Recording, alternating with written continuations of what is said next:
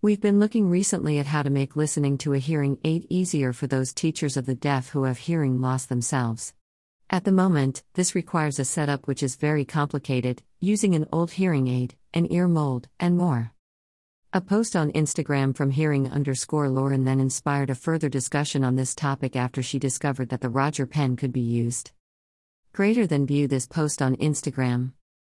Greater than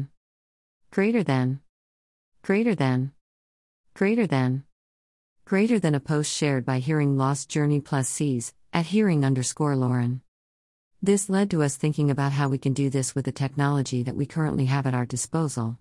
The thought process was that if you can connect the hearing aid to the Roger pen microphone by putting a rubber thimble over the microphone, then a similar result could be achieved by using an external microphone with the Roger touchscreen microphone, or the Roger On, which both support external microphones.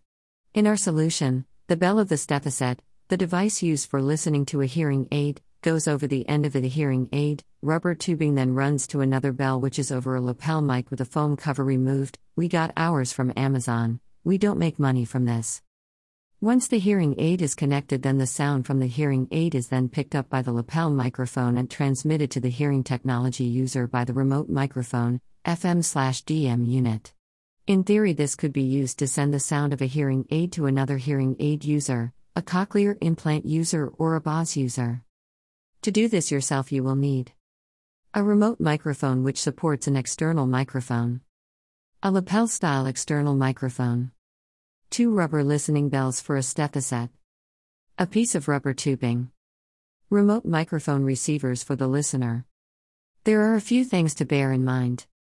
The volume cannot be controlled, so a hearing aid with a high gain will be amplified again for a user using a hearing aid.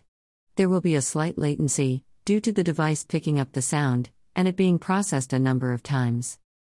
Have you found an innovative way of listening to hearing technology, or do you have a question about this method?